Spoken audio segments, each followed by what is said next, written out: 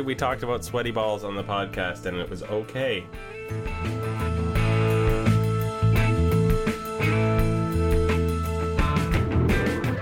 So we have to have a home run at some point, right? The law of averages says that this.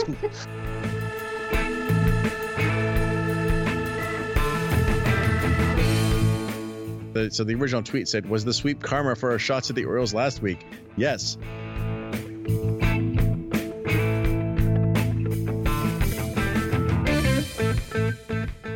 And welcome to episode number 116 of Artificial Turf War, where we're still waiting on our plane ticket to our rehab assignment. I'm your host, Greg Wisniewski, and I'm joined tonight by Joshua Howsam. Josh, how's it going? Not too bad. And you?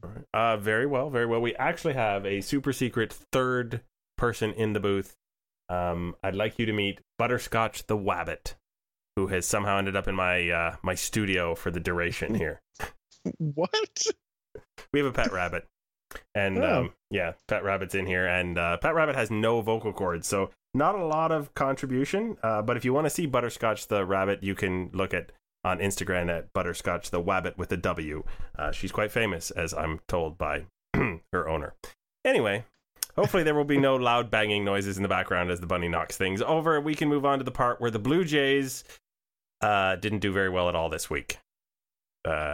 They took 2 or 3 from the Phillies, and then they just got slaughtered by Baltimore on the road. Also, we can talk about Kendrys Morales making history. We can talk about Aaron Sanchez and how he really didn't make any history coming back. The Arizona Fall League is taking shape as all of the prospects from different teams get cobbled together. Josh Donaldson rehabbing, which I have here in quotation marks for some reason, Josh.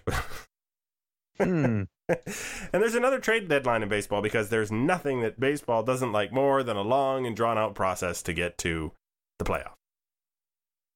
So what do we think about the Blue Jays' actual on-field situation here? Because those 2 wins that they had against the Phillies, one of those was really a lot more luck than skill, right?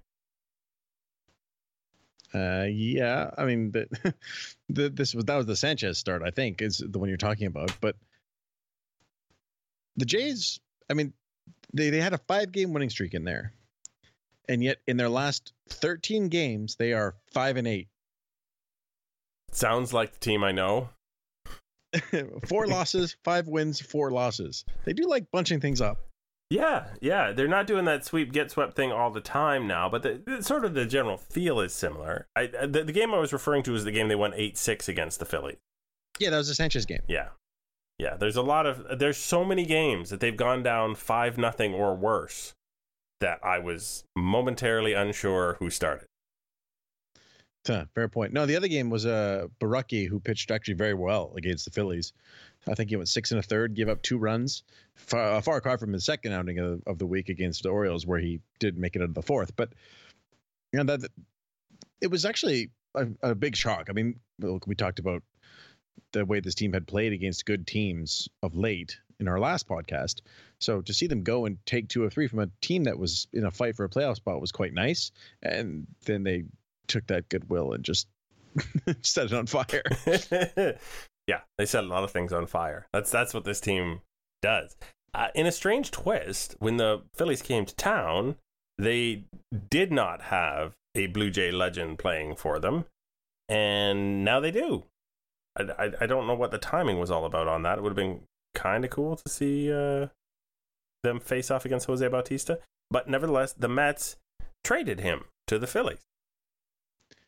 Yeah, it would have been weird getting 2 Bautista comebacks, especially because when he was with the Braves, people were lining up to buy those tickets for that game, that first game against the Braves, and then he got released before that game, and then they showed up when the Mets played. It'd be funny if they got to show up again for the Phillies, but alas, it was not meant to be. And Aaron Loup didn't play in the series either. Yeah, those 2 names go together, right? They were worth mentioning in the same sentence. Well, legend begins with an L and Loop begins with an L, so I guess they have something in common. You came up with that very quickly. I'm impressed. I'm light on my feet. Yeah. Also begins with an L. I said that also begins with an L. Yes. The Blue Jays' problem has not been the hitting. There have been runs on the board in a lot of these games for the Blue Jays. Yeah, I mean, the hitting hasn't been great either. I mean, they got shut out in that first game against Baltimore. Right, but overall, it's not like, oh my God, nobody's hitting the baseball. It's generally the number of runs against them is just sky. What did they average? 10 runs a game versus the Orioles? Almost. Yeah, they gave up 29 runs in the 3 games. Does the lineup have anyone with an OPS of over 700 at the moment? I don't know. I don't want to check. Because when Manny Machado left, I don't think there was anybody over like 732 or something at that point. So, yeah, that's the team that just wiped the floor with you. There's definitely something's got to give before spring training of 2019. Yeah, I mean, and something will. You know, we don't know exactly what's going to happen there, but there's definitely going to be some changes made. And I mean, they have to. They can't go in with this again, and they won't, right? They've got these young guys coming up, and then they've got a bunch of guys that are going to be leaving. So changes will come, and it'll give us a good sense of the direction that the team is heading in next year, depending on who they go out and get. Just as we said this year, right? Yep. You know, we didn't know what they were going to do, and then they went and sort of got these floor-raising players, which obviously didn't do the job. And that sort of signified, they're going to try to tread water and contend again, but I don't think we're going to see that again. No, I don't think that the timelines line up for another, we'll just kind of hodgepodge it together season. But that's yet to be determined, like you said. Perhaps I'm getting ahead of myself. We can celebrate the offense of Kendrys Morales, a man who was batting, 150-something before he made one appearance as a pitcher? It was bad. I mean, I don't remember what the numbers actually were, but he has an unbelievable turnaround. I mean, I don't think I can remember anything like that, where a guy was just like, he was dead in the water. I mean, everyone was writing him off. His season was done. His career was done. They should just release him. And now he leads the team in OPS among guys with, a certain number of plate appearances. I think I remember David Ortiz one year having not that abysmal season, but having hit like no home runs into the second week of May, and he was 36 or 37, and they had already chiseled his gravestone, basically. And 3 years later, David Ortiz was still an offensive force for the Boston Red Sox. So I guess that's kind of what I'm reminded of, probably also because he was a DH. The Blue Jays could have really used more Kendrys Morales-ness earlier on in the season. I think maybe it would have helped a little bit. But he hit home runs in 7 consecutive games. Lots of records there. In Blue Jay land, he's way past the record. But he's also the only switch hitter in Major League Baseball to ever do that. I thought that was kind of a neat little side record. Yeah, well, I think he might have hit them all left-handed, which is kind of goofy. I'm not 100% sure on that. I was actually at the last one of these, and I guess it's sort of like the crowd around us was like, we're all hyped. And it's like, oh, okay, we don't actually expect it. And then when he hit the home run, the 7th one, I think 4 people, me included, were like, oh my God, he did it again. I think a season needs oh my God moments, even if they're on individual accomplishments, because it's been that kind of year, right? That there hasn't been much to talk about. So it is really cool that it's not just like, a Blue Jays record or kind of a personal best streak or something. It really is a both lucky and skilled accomplishment. Also, a really weird thing with the Blue Jays calendar, which I'm sure you saw, where the fact of the day was the players who'd hit 8 home runs in 8 straight games happened to fall on the day where he could have tied it. Yes, that is the weirdest thing, man. I like. Yeah, so that calendar is still correct for those of you who have your Blue Jay Fact Today calendar and haven't looked at August, I think it's 27th or 28th. Don't worry, it's not out of date. Yeah, that's really funny. That's the baseball gods having some fun with everybody, I think. Absolutely. We talked about Ryan Borucki, good start, bad start. We also mentioned Aaron Sanchez. That was a return from the DL start. I guess I didn't highlight that earlier. He's all better, but he's not good enough yet, maybe, for prime time. Did they hurry Sanchez back? I don't think so. I mean, I think he was ready to come back, but he sort of continued part of his issue that he's had this season where he just wasn't throwing as hard. I mean, look, he's still throwing pretty hard, but he's off by a mile an hour from last year. And, that's not insignificant, especially when you're a guy who relies so heavily on your fastball. So that's obviously meaningful to some degree, at least. And then one of the weird things about the start is his fastball that he was throwing the most was his four-seamer, which he doesn't typically do. Usually he relies on the sinker first to get those ground balls. So I think that may have contributed to how hittable he was. So he may not do that next time out. He did. One of the encouraging things, though, was he was throwing more curveballs, which seemed to be an issue for him early in the season. Pitchers, I find they mess with their mix, or they mess with what they're doing, and it seems very opaque to people who are watching as to why they would take something that seemed to be working very well and then just randomly alter it. We talked about Stroman a lot last year, and Osuna doing things that didn't make any sense, and then eventually going back to the thing that worked for them. And there's another example, Sanchez. It's like, okay, why are you throwing four-seam fastballs? Do you not trust the infield? Do you not have a feel for the pitch? It's frustrating, I think, and I wonder sometimes if it's frustrating as a coach if you don't know why he's going out there and doing that. Yeah, I do wonder if part of this is based on the ball, because we've talked about many examples of this in the past. But I mean, Marcus Stroman talked about the ball when he got his out with a blister, which the horrible one we talked about last time.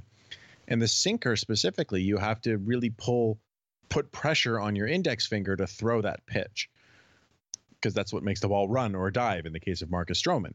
So I wonder if there's part of that that's come at play, or at least with the curveball with Sanchez more so, because he has been throwing sinkers. But either way, I think that ball might be having a bigger impact on pitchers' repertoires than we're giving credit. What was with the ball the other night in Baltimore that apparently the ball was all soggy? Well, it was just extremely humid. Okay. Is that bad for a pitcher or good for... It's not good. You don't really want that because you sweat, right? Sweat equals wetness. So obviously that's not ideal. And apparently the sweat from the umpire was causing the balls in his little pouch to get all wet. Maybe I shouldn't have asked about that at all. That was a more visceral reaction than I was expecting. So anyway, literally we talked about sweaty balls on the podcast and it was okay. The Arizona Fall League rosters were announced. Well, it's not humid there, so there you go. It's very dry, very, very dry, which also could be a problem with grip, right? Yeah, absolutely.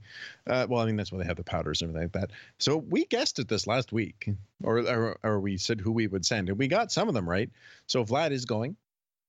Cool. Bo is going, and Kevin Biggio is going. So that's a fun trio to watch right there. Yeah, and it's a bit of a reunion for Vlad because he was playing with those two guys for most of the season and had to go away, and they didn't ever get that call. Yeah, although he might also go back down there for the playoffs because New Hampshire made it and Buffalo didn't. I'm guessing he will, just because why not go try to win. And then the pitchers they sent are Jackson McClelland, who I also thought might go, Zach Jackson, and Sean Morimando, which most people don't know who that is. Obviously, I don't know who it is because don't even know the people I'm supposed to know who they are. Fair enough. So Morimando, he's a 25-year-old reliever, essentially. Actually, he's a starter, but should be a reliever at some point. So I'm a little surprised at this one. I mean, he's not doing well in Buffalo. I don't really know the reason for this. It seems kind of odd. Ooh, cryptic mystery. And it's weird because there is a limited number of roster spots for each team on the AFL. Correct. Here's a fun little fact, though. He has made 2 big league appearances. His big league debut was against the Blue Jays in 2016. 2006? 8 years old. Yeah, 2016. Well, that's cool. I also don't remember him from then. So what Arizona Fall League is, I forget, how many weeks long is it? 3, I think. So there's not a huge number of reps we're talking about here. It's more of a showcase. Yeah, and I also think it's we talk about the reasons they'll send a guy to the Arizona Fall League. I think in this case is to see against a grouping of top type guys what Bo and Vlad will do, and then for Cavan Biggio, it could be that, but it also could be a showcase for other teams too, because I'm not sure how much they're really looking at him as a future piece. Were there no Bo Bichette and Vlad Guerrero Jr., I have a feeling that Biggio's story would be the biggest Blue Jays minor league story of the year, though, had he not been overshadowed by those other two guys. I mean, there's a good case that his story is better than Bo Bichette's this year. I mean, he's played better, but because no one expected Cavan Biggio to do anything like what he's been doing. The power came completely out of nowhere. So cool, good on him. Fans get to see these guys again for a couple weeks. Yeah, and useful pieces are not just useful on the field. Sometimes they're useful to, like you said, trade them. The other reason why you might see someone in a uniform that you're not used to, other than playing in the playoffs or going down to the AFL, is because he's injured and needs to come back from rehab. And that is Josh Donaldson in the sunny climate of Dunedin. Who... Not quite so sunny. It's pouring there. They almost. Yeah. That was quite good. Good segue, by the way. Congratulations. But this is a weird situation. So they sent him out on this rehab assignment, and he played 5 innings in the first game, and then immediately the next game had calf and leg soreness. But this literally falls under "Are you kidding me?" for me. I have 2 possible conclusions. One is Josh Donaldson has been told, more or less, that if you're anywhere near game shape, we need to get you in a game, and you'll probably go over the reasons why that's important to do right now. Or 2, he's irrevocably broken, and the Blue Jays literally don't know what to do with him. Yeah, I don't know. I mean, it's really weird situation. I mean, it seemed like he was building towards this. It wasn't like it came out of nowhere. He'd been amping up his running and everything like that. So I don't know. The timing is obviously funny because of the waiver deadline, which we're going to go into a little more depth on. But that's tomorrow. We're recording this on Thursday. They have to trade him by Friday, which meant he had to go on waivers by Wednesday, and he had to be playing in order to go on waivers. So the timing is a little coincidental, shall we say? Yeah, you better go play because we need to potentially get rid of you. So get on the field. And then it's like, oh, well, I'm on the field, but I'm not really on the field because I can't go right back out on the field. That just is like, what? Yeah, and apparently he's going to try. They have a doubleheader today. So apparently he's going to play one of the 2 games, and that will probably be a heavy determining factor in the ability for the Blue Jays to trade him. And the situation with the 2... Would you like an update on that? Sure. He played game 1. He hit a bomb. He flew out. He grounded out. All right, there you go. So he did play. And I guess how he feels tomorrow will really be the telling situation, right? If he's like, oh, I need another day off after this, then I don't know. How does the team trade for that? Nobody does. Nobody in their right mind does. Play for a guy who you're only going to have for a month, who maybe plays 2 days out of 3. There's nothing. I would argue there's really not much there right now other than if you really, really, really wanted the name Josh Donaldson on your roster. I'm sure if someone's trying to trade right at this deadline, there's probably someone else who's more of a sure thing than JD. Oh, absolutely. But you're not getting anywhere close to the upside, right? Like if you're to say the Phillies or Cleveland or something, and you're like, we want a guy that if he comes back to full tilt by the end of especially a Cleveland team like Cleveland, who's going to the postseason, right? It's like, as long as he's healthy and raring to go by the last 2 weeks of the season, that's a guy that can slot in the 4-stick or the 3-stick or wherever in their lineup for the postseason. Yeah, I just don't know why any team would believe that was a reasonable expectation at this point. I guess it doesn't cost them much to find out. Well, that's the thing, right? It's you're not going to be trading. I mean, the Cubs got Daniel Murphy for nothing, and Daniel Murphy was raking and healthy. So I don't see any trade having a lot of value. But the situation is going forward will be interesting too. Josh Donaldson was giving some quotes to Rob Longley of the Toronto Sun, and he's going to have a whole piece up at some point. By the time you listen to us, it'll be up, but it's not up yet. But 2 of the quotes, one on reports that the Jays put him on waivers, quote, I can't control that, man. I can't control what the team wants to do with me. One, everyone goes on waivers, but he still doesn't sound happy about it. But the next one, on his situation with the Blue Jays front office this year, quote, "There's a lot I can say about that, but I choose not to say anything about it right now. There will be a time." Don't pull any punches there, Josh. That's ominous sounding. Well, obviously he's not happy where he's at, whether that be because of the injury or because he's getting messages one way or another. But at the same time, is someone going to come and negotiate a contract with him or reach out after this season with anything other than a qualifying offer or a 1-year deal? I don't think anybody in the Blue Jays organization does that. No, it's a very weird situation. I mean, we went into the season talking about the reliability of Josh Donaldson, and that it's like we took it out on the mound and poured gasoline all over it. More things being set on fire. We talked about this earlier on. What we do. Yeah, someone cursed this team. But so here's actually an update. So Andrew Stoeten just put this out. If a player on the DL clears revocable/trade waivers, he needs to be activated within 72 hours. That's a tough ask for Josh Donaldson.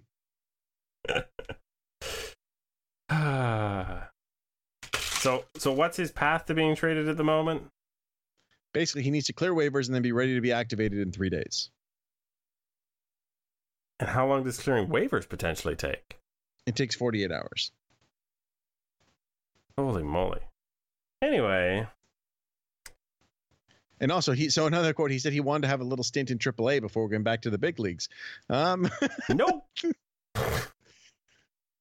I mean, maybe he just plays out the string in Toronto and they don't get anything for him. And then those 3 weeks, say, are him getting, a picture or giving people a picture of what he can actually do without worrying about being traded or not, which is maybe what he wanted all along. That's the only way that his quotes make sense to me. I guess. Or maybe he just doesn't. I think it's more he doesn't want to come up until he's absolutely ready because he's a pending free agent. It's not so much the wanting to play out the string part. I think he'd much prefer to be in a pennant race. But I think that he doesn't want to get rushed back and struggle. So why did he clean out his locker? That's not. They just mailed him his stuff so he could go on the rehab assignment. Oh, my goodness. So the second trade deadline, we wanted to talk at least briefly about, because that first whole trade deadline was about not having to go on waivers before you were traded, so you could be claimed by some team and potentially blocked out of a trade. But this is the real trade deadline. Not really. You can trade for people in September too. But what's key about this trade deadline, Josh? The key point here is that if you acquire a player before this one, they are eligible to play for you in the postseason. That's the big one. So like the Jays, for example, traded for Darwin Barney before in September of 2015 because of their middle infielders were all injured. Yep. But he wasn't eligible to play in the postseason. Whereas Pennington, who they traded for in August, was. And that's the big one. So like a team trading for Josh Donaldson will not want to have to be like, okay, you can't be on our postseason roster. Oh, no, they definitely. But if there is someone with a short-term injury or a role to fill in the bullpen maybe for a couple of weeks, you might see a body move still in September. But if anybody wants to really make that push and have someone carry them through the playoffs, that's got to happen in the next 30, well, as we record this, 36 hours? Yeah, it's got to be by the end of the day on the 31st, so not even 36 hours. But there are other guys, though, that are obviously on this list. I mean, Estrada kind of took himself out of contention by leaving with back problems again. So, there goes that one. But Granderson, I think, could still see being moved. And even potentially Tyler Clippard, who's, he's been up and down, and he's Tyler Clippard. But teams always need relievers, especially it's a lot easier to pick up a guy like Tyler Clippard when rosters are expanding. Yeah, you got 40 guys on the roster. Keeping Tyler Clippard in your back pocket might not be the worst move for a team that has an eye on the playoff. So, you never know. Nope. Any other notes before we go to the really important part of this show? I think that's good. Tom Pannone got his second minor league start, and this time didn't go so well. Major League? No, minor league. You face the Orioles again. Ah, I see. Another unnecessary, unprompted shot at the quality of the Orioles ball club, even though they just swept us. I admire your chutzpah. We'll be right back with Swing and a Drive after this.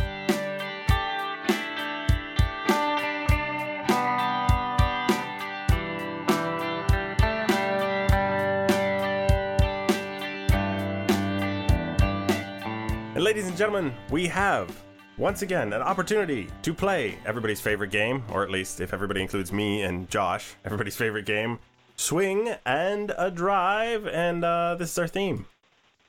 Swing and a drive! It's got to be a home run, right? Swing and a drive! That's a catch!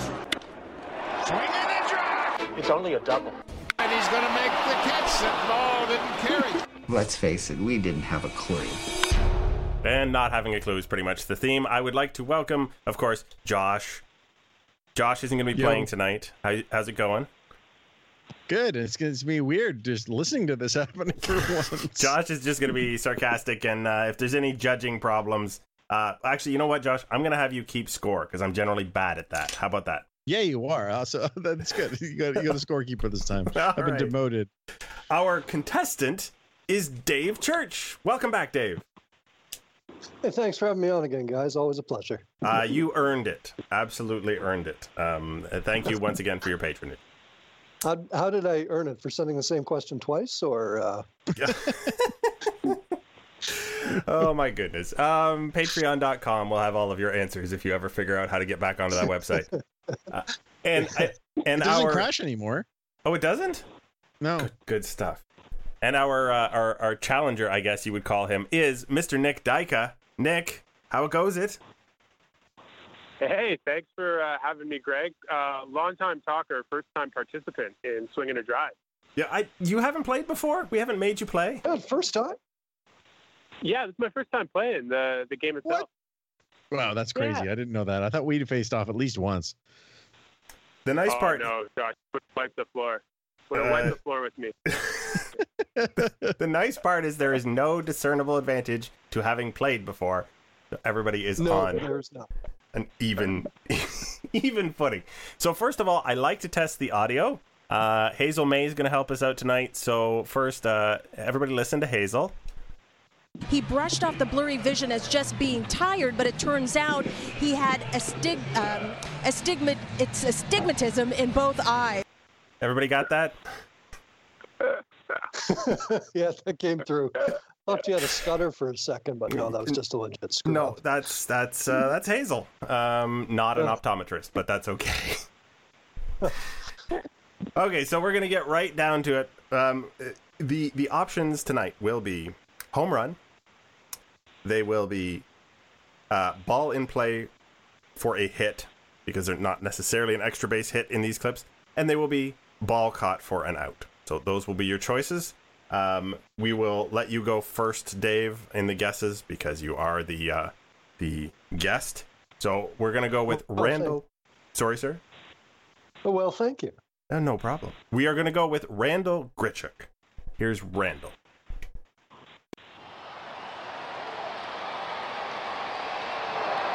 Not running again. Swing and a drive. Well, I had to get that out of the way. Swing and a drive. Is that... Ooh, that Buck's unexcited tone suggests to me that's a home run. What do you think, Nick? Yeah, because I haven't played before, can I guess the same thing as Dave? Absolutely. My thinking is, okay, yeah. My thinking is because Grichuk hits it so hard when he does connect, it's going to keep going. All right. So you're both saying home run. Yeah. All right. Yep. Here's part two.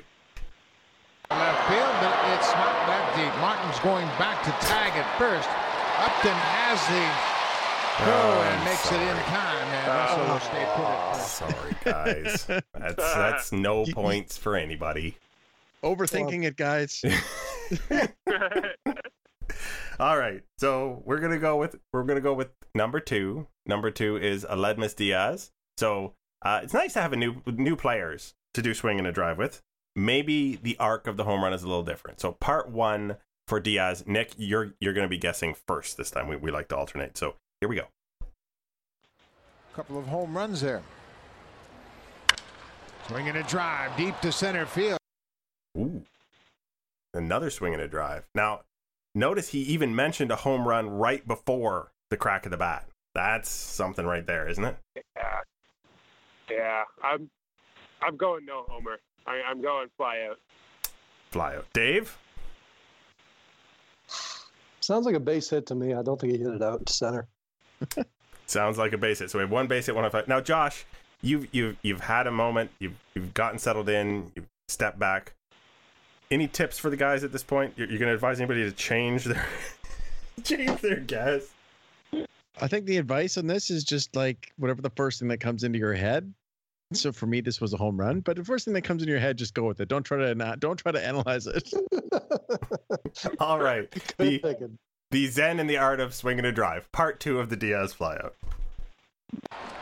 Alex Smith has good speed. He makes the catch in front of the wall in deep right center. And you can hear the crack of the bat off the bat of... Now, did you hear Buck made 2 excuses for screwing up that call? Classic Buck.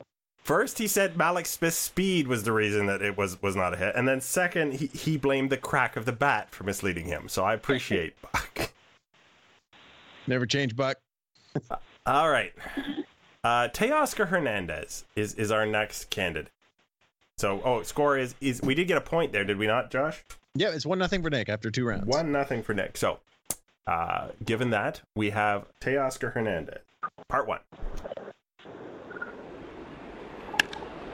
High fly ball deep to center field. Get up ball.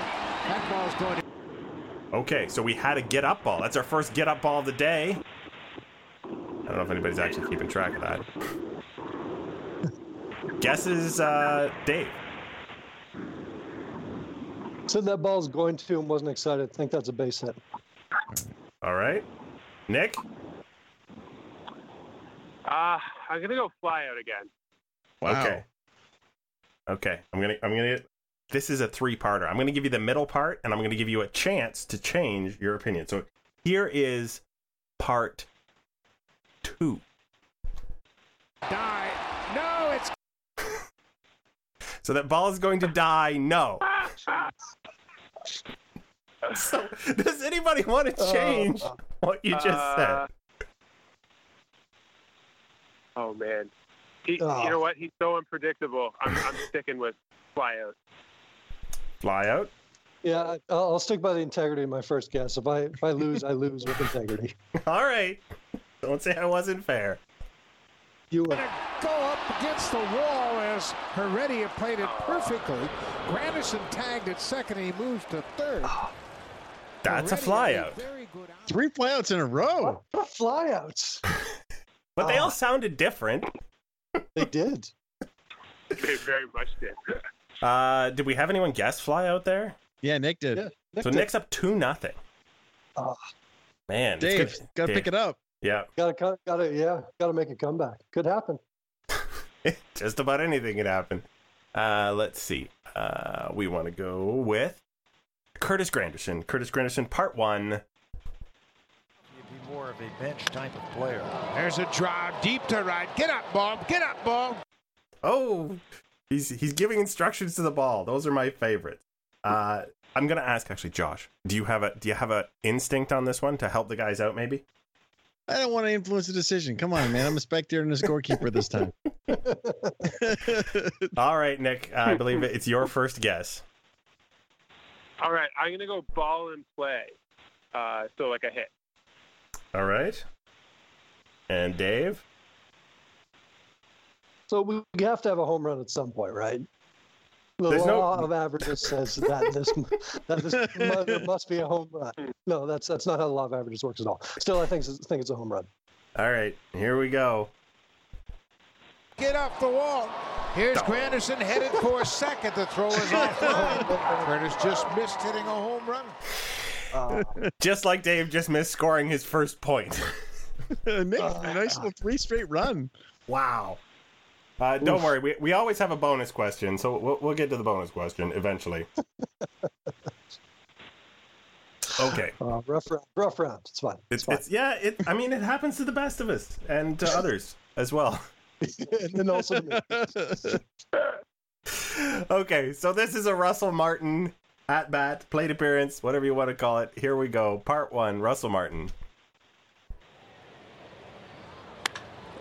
High fly ball to left field. Martini back.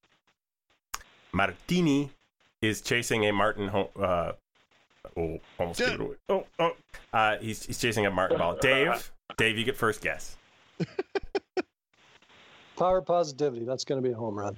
There's got to be a home run at some point, right? Law of averages. It's the Law of Averages episode. Nick? Worked so well for me so far. Yeah, I'm going to go home run, too. Alrighty. He's looking up, and that ball is gone. Russell Martin with a 2-run home run. You definitely His gave second that one home away. run Yeah, on this I road know. trip. That's why we have the bonus question, for when I screw up inevitably at some point. Yeah, so this bonus question is worth 4 points. 4 points. So given how close the game is, we do need the bonus question. Yeah, so but this absolutely. It's been very tight contest if you've been paying attention. I'm on a Kendrys Morales streak here. No, Okay, this is Justin Smoke. I'm going to play part 1, but the question is not going to be the usual question. So here we are.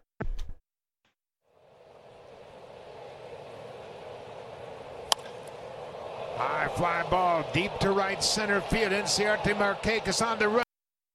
Okay, so first of all, I will ask you for the regular guess. Is it Dave's turn? I think it's next. Sorry, Nick. Well, I'll ask you for the regular guess, Nick. Based on that clip, I'm going to go ball in play. All right, so that's only worth 1 point. The 4-point part is Buck going to use one of his famous cliches, i.e. tell the ball to get up, tell the ball to get out of there, or somehow incorporate a swing and a drive? And if he is going to use one of those, how many times is he going, or how many total is he going to use? Dave, you still have to guess your first part, right? Oh, that's right. Yes. I think it's a base hit too. I agree with Nick. How bad as that is. Sorry, Dave. Second part.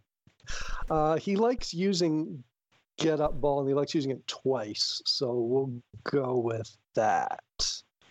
Nick? All right, Nick. All right, I'm gonna say he uses them, and he uses 3. Oh, Price is Right styles. All right. All right. Here we go. Power move. This ball is gone. Justin Smoke, his 13th home run. No cliches. Oh. Which means Dave is closer. 4 points for they're Dave. both wrong. No, we're both wrong. You know what, guys? You know who the real winner is? All of us for getting to listen to this? Buck Martinez. He gets every one of these right every single time. Eventually. That's very true. Oh, my goodness. Thank you, gentlemen, for giving us some laughs. I don't know what to say except that I didn't include Buck's most ridiculous call of the season in this episode of Swing and a Drive. Do you actually believe that, Dave? Yes, absolutely. It was pretty straightforward as Buck home runs go, which is a sliding scale to start with, but that's, yeah. And also the bar for a really bad Buck call is really, really high or low, depending on your point of view.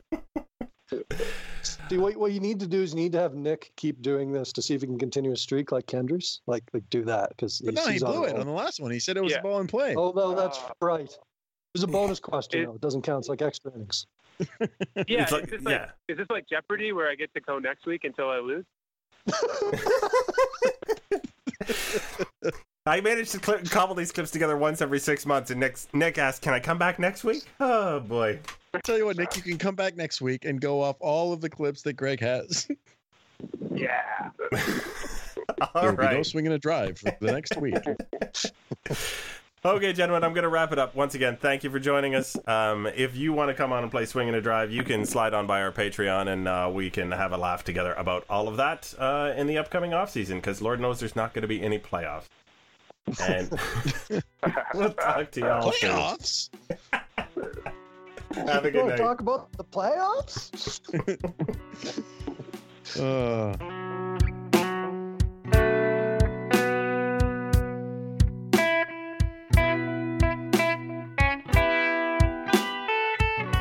I am never disappointed by Swing and a Drive. That's what I'm saying. Yeah, it's weird being on the other side. I think I did a great job scorekeeping, gotta say. Yeah, you're doing a much better job than I did. Although, like Bucks calls, the bar there is a bit low. Oh, we're just gonna go straight to the questions, aren't we? Yeah. Time now to hear from our listeners. That just seems silly. Here are the rules. First I ask a question, then you ask a question. Now how does that sound, sweetheart? Could you repeat the question, please? Alrighty. Do I have the correct window in front of me? I do! That's crazy. Colleen Evans, at Colleen Evans 6, asks, from a pitcher's point of view, what is the difference between control and command of their pitches? It's a question that comes up from time to time because as a casual fan, I think those sound like similar words. I understand how you would interpret them as similar, but from a scouting perspective, as I understand it, those are very different words. But I'll let you get into the detail. Yeah, and it becomes especially confusing when pitchers use it, because pitchers use the terms interchangeably. When they're not throwing strikes, they say, I had bad command. But control is simply the ability to throw strikes. That's it. Command is the ability to throw good strikes, essentially. It's to be able to put the ball where you want to put it. So, like a guy can have good control, but he's just throwing the ball in the general direction of the plate, whereas a command guy will be able to put it low and away, up and in, as he so desires. That's the essential difference. So he's commanding within the zone. He's directing his pitches, as opposed to just controlling the overall direction of where the ball goes. That's sort of how I think of it.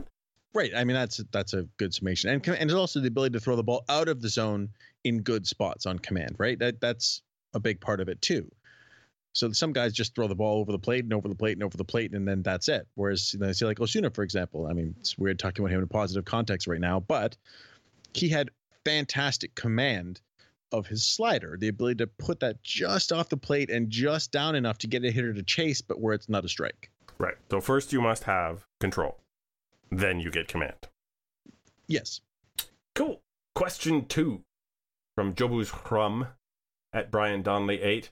Do you think Billy McKinney's hot streak is changing? I could barely remember his name last week, and he's hit like 2 more home runs since. He's changing the team's plans for him long term. Is it just gravy from someone they didn't expect too much from? Also, his swing reminds me a bit of Sean Green. Am I nuts? I'm just going to say yes to the second question and let you answer the first. Well, I mean, if you think is Sean Green, then you're nuts, but the swing can be similar. I mean, Ryan Goins had a nice swing. He just couldn't hit the ball with it. So, oh man, I'm all about the cheap shots against Ryan Goins. But the answer to the first question, is it changing their plans for him? I don't know. I mean, if he does this through the end of the season, it could be sort of like a Teoscar Hernandez situation from last year, where Teoscar Hernandez was basically looked at as a 4th outfielder. And then he went off. And then they're like, okay, we'll give him another chance after he started hot in Buffalo. And then he went off again. And that sort of sustained him as a starting player, even though he's sort of reverted back into that role a little bit. McKinney was a top 100 prospect, so he's not a nobody. But this kind of power was never really expected. So I don't know. I think he's probably like a left fielder on a second division, so not a championship team. And I don't think that's changed. Fair enough. This next one comes from Bird's Eye View, Baltimore. They just sent us a smug Buck Showalter gif. Well, earned. It's deserved. Yeah. But on the other hand, they asked how bad the Orioles were. And then we told them, and they were that bad, and now they're not. I'm just confused about the whole thing. But it was also a response to the original tweet said, was the sweep karma for our shots at the Orioles last week? Yes. Yeah. So this was a response to that. This is our laughing smug Buck. Most unfortunate. Real question. Oh, yeah. A question. Okay. Yeah. From Todd Katz at Jazzmeister 2005. Long-time listener, first-time question. Thanks, Todd. What kind of fan reaction or reception do you expect Donaldson will get when he is in a different uniform, in parentheses, aka Red Sox, when he next plays at Rogers Center? Okay, first of all, let's not get him into the Red Sox uniform just yet. Let's just take it the general question. When he comes back the first time. I think he unless he really throws the Blue Jays, sort of organization under the bus, as he's sort of been kind of poking around. I mean, if he's not happy, he's not happy. But if he says they're, a horrible team to play for, or he didn't like Canada or something, well, that's on him. I think generally, though, he has been part of some of the best moments of the last 4 years that the Blue Jays have had. And he's been key to the Blue Jays getting where they got in the playoffs. So I think fans will remember him fondly. I don't think there's any reason not to. Yeah, he's going to get a massive ovation when he comes back. I don't think there's any real question about this. He was an MVP in the year that they made it back to the postseason for the first time in 20 some odd years. So he's going to get cheered heavily. Indeed. Alex Hume at ahume92 asks, some players get suites for games. AJ Burnett got a car service for his wife between Maryland and Toronto because she didn't like air travel. What is the weirdest baseball contract perk you remember? So I got two answers here. The first one is sort of just a weird thing where in 2001, when A-Rod signed his big contract, he got there was a bonus for ALDS MVP. I think we've mentioned that before. Yeah, and Jose Bautista got it again in his last contract with the Blue Jays. Who's writing that contract? Yeah, I mean those are goofy, but I get it more with the A-Rod one because it's a 10-year deal and there's a chance that could come in over the life of the contract. The Jose Bautista year was a 1-year deal, so that was really weird. But the real answer, Troy Glaus, and I remember this because the Jays had to pick this up. He had a clause in his contract for $250,000 a year for personal business expenses, which were paying for his wife's show jumping with horses. Of all the things that your business expense would be show jumping.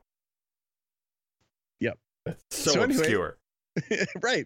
So the Jays picked that up. So they were paying $250,000 a year for his wife to do show jumping.